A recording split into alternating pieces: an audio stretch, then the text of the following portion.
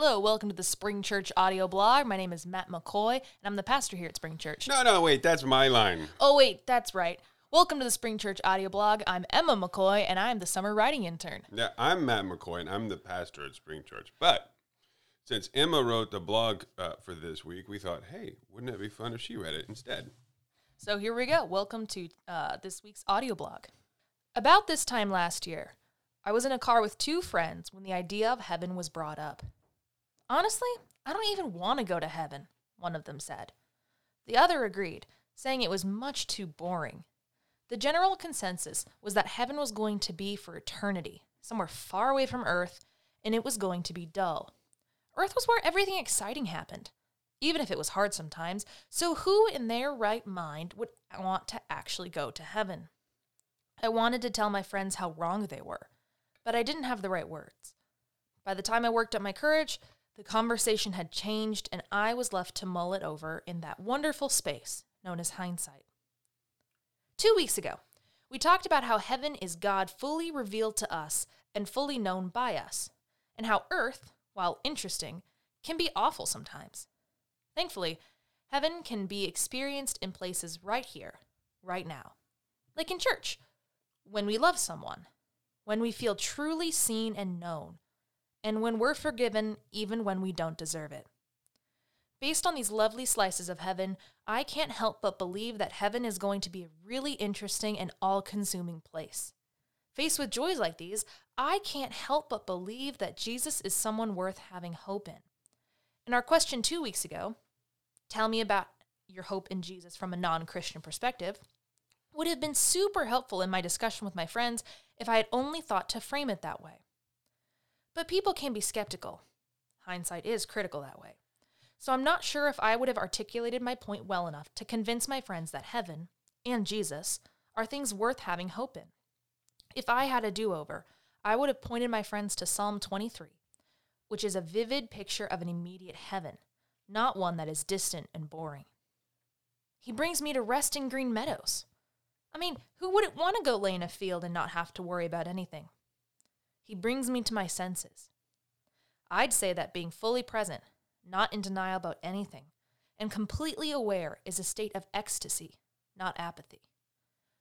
On Sunday, we're going to take 3 lines from Psalm 23 and talk about how our love has changed because of Jesus.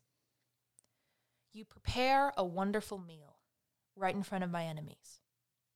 How do we find hope in Jesus when we eat with people different than us? When I'm at college, I try to eat lunch with a friend at least once a week. On the outside, we look pretty dang similar. We're both literature majors, both dorky, and both look like we drive a Subaru and have just come from a hike. But every time we talk about God, we could not have more differing opinions. He is firmly agnostic, while I believe in a caring and involved God. And it brings me hope to know that we can still talk, still disagree, and still make mistakes together. Your protection and your direction come from me on every side. How do we have hope in Jesus, even when he is protecting and directing us when we don't want it? Now, nothing makes my skin crawl quite like a good, but this is my truth. I mean, like, what? I'll admit, when Jesus directs me when I'm feeling particularly non-directionable, it isn't fun. I want to go somewhere, he says no, and much like a child with their toy taken away, I throw a fit. Well, sometimes I just sulk. But as hard as it is to give up control, particularly in a culture where autonomy is the highest good, I take a downright unnatural kind of comfort in knowing that it's not all about me.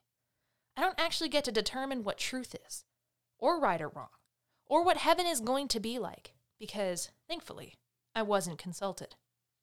And that rubs against a culture that says, I'm just going to do this my way, or you do you, or I'm just speaking my truth. I have hope that Jesus is protecting me and directing me according to his plan, because on my own, I'd be bound to direct myself right into someone else's truth. Even when the way goes through death's dark valley, I won't fear evil. How do we find hope in Jesus in death's dark valley?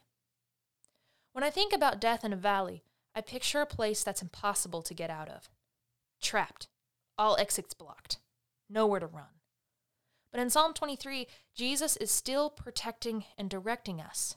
And when he directs us to a place that feels claustrophobic or terrifying or goes against all rational ideas of safety, we want to dig in our heels and abandon ship. But the way sometimes goes through death's dark valley. And even then, we can know that there is a way out. Having hope in Jesus changes the way we think about love, the way we experience love, and the way we love others. It helps us experience heaven in bits and pieces right here on earth.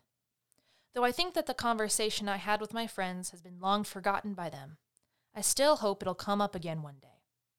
At that point, I might be articulate enough to point them towards Psalm 23 for a vision of heaven that is immediate, interesting, and hopeful. And maybe that hope for heaven, rather than dread, can change the way they love as well. So I hope you enjoyed Emma guest blog writing and speaking as much as I did, and look forward to having you join us on Sunday when we explore these questions together. Shalom.